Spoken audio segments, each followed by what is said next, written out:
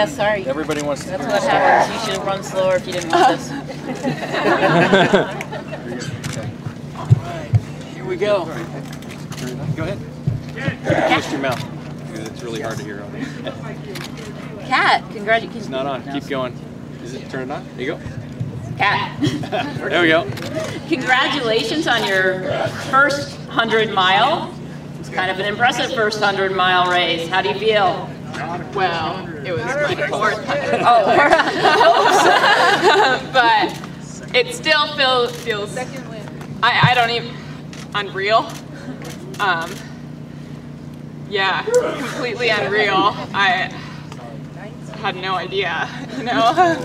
I'm so blessed to like be surrounded by so many amazing women, but that also, like, you got to go into it being a little humble. So when you're around so many women, amazing women, and all women who are all amazing. That was super well said. So it is your first Western States. Yes. Yeah. And I seem to remember another kindergarten teacher from Colorado winning this race a few years ago. Was Anita part of your inspiration for this? I mean, I honestly didn't know she was a kindergarten teacher, but obviously she's a hero. Hi, Anita.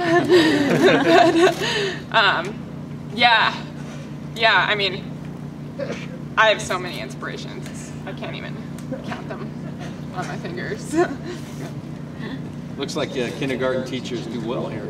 I was interested, a lot of the men were saying what a struggle it was for the first 10, 15 miles of the race with the snow and slipping and sliding and then some of the mud. Was it kind of a grind through there, and then getting out of there you seemed to really close later in the race and get stronger as you got kind of towards the middle in the end? Yeah, I think someone told me I was 30th at that point. They were like, yeah, 30th woman.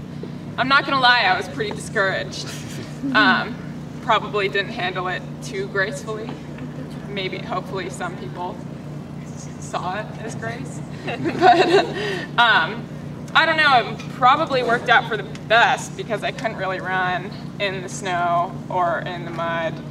Lost my timing chip right away in the mud. But yeah, it was probably for the better because I didn't go out too hard. Oh, I forgot to stop my watch.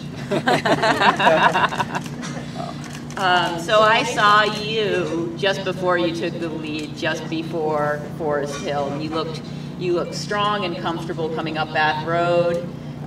Tell me about taking the lead. I was really scared. I didn't know how I felt about being chased, but actually I think I ran harder after that. But it was kind of unbelievable, and I was kind of trying to hang back for as long as possible, and I wanted to start racing hard at the river and was going to try and hang back until then, but it just kind of happened, and then was running scared, I guess. But it felt comfortable for some of it not. Yeah, it's just, and it seemed like the ladies' race was going back and forth quite a bit. I mean, you didn't take the lead till, almost 3/4 of the way through the race. Was there a lot of jockeying back and forth, and there was other ladies in the lead and then other women dropping back? How was it like in the middle where it seemed like people were moving back and forth on a pretty steady basis? Well, I didn't really know what was going on front at all for most of the day.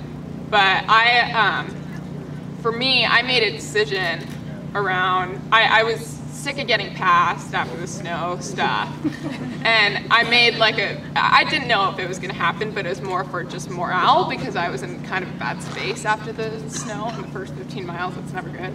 So it's just like, I'm not gonna let anyone else pass me till the finish. And that's a lofty goal, obviously, but I mean, no one passed me. I don't know if that's what you're asking, but that's kind of like, I had no idea what was going on the front. I didn't even know what place I was for most of it.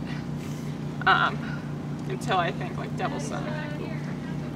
Yeah, it seemed like, the snow took a toll on a lot of people, and those that actually took it out a little easier through there and ran fairly conservatively, both like yourself, it seems like you were very kind of constrained in the high country, and the guys seemed as well, that those guys had held back a little bit to save a little bit of that energy after they got out of the snow, and be able to persevere through the heat. It seemed like the race turned into a little bit more of a tactical grind to just keep grinding forward and getting ahead. How did you feel as far as that goes, and getting to the finish line and grinding it out? It seemed like a lot of the men were doing that. I mean, it's always a grind to the finish line. But this race is so crazy because it has so many different elements to it. I think it's unique in that way, It's not just a high country race, and it's not just like, I don't even know what you call the canyons. Crazy. But I don't know. I feel like it was definitely grinding would be the right word. Also, don't know if that was what you were asking. Sorry. Also, who won the men's race? Ryan Sands. Oh, cool. Well, Kat, congratulations. You're quite young. Are you 25 or 23? 25. Okay. We got that. Yeah. So we had that wrong too. But I think that speaks to the nature of this sport, that we just don't know what's going to happen. Kat's not as well known as she will be after tonight. And I just want to say that this is something you're going to have to get used to a little bit, and congratulations, just a fantastic race today.